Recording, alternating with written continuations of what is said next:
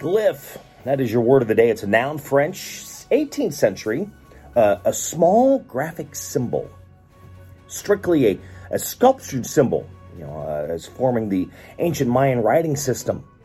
Glyph. Each page of the manuscript was marked by a glyph in lieu of numbering. Okay.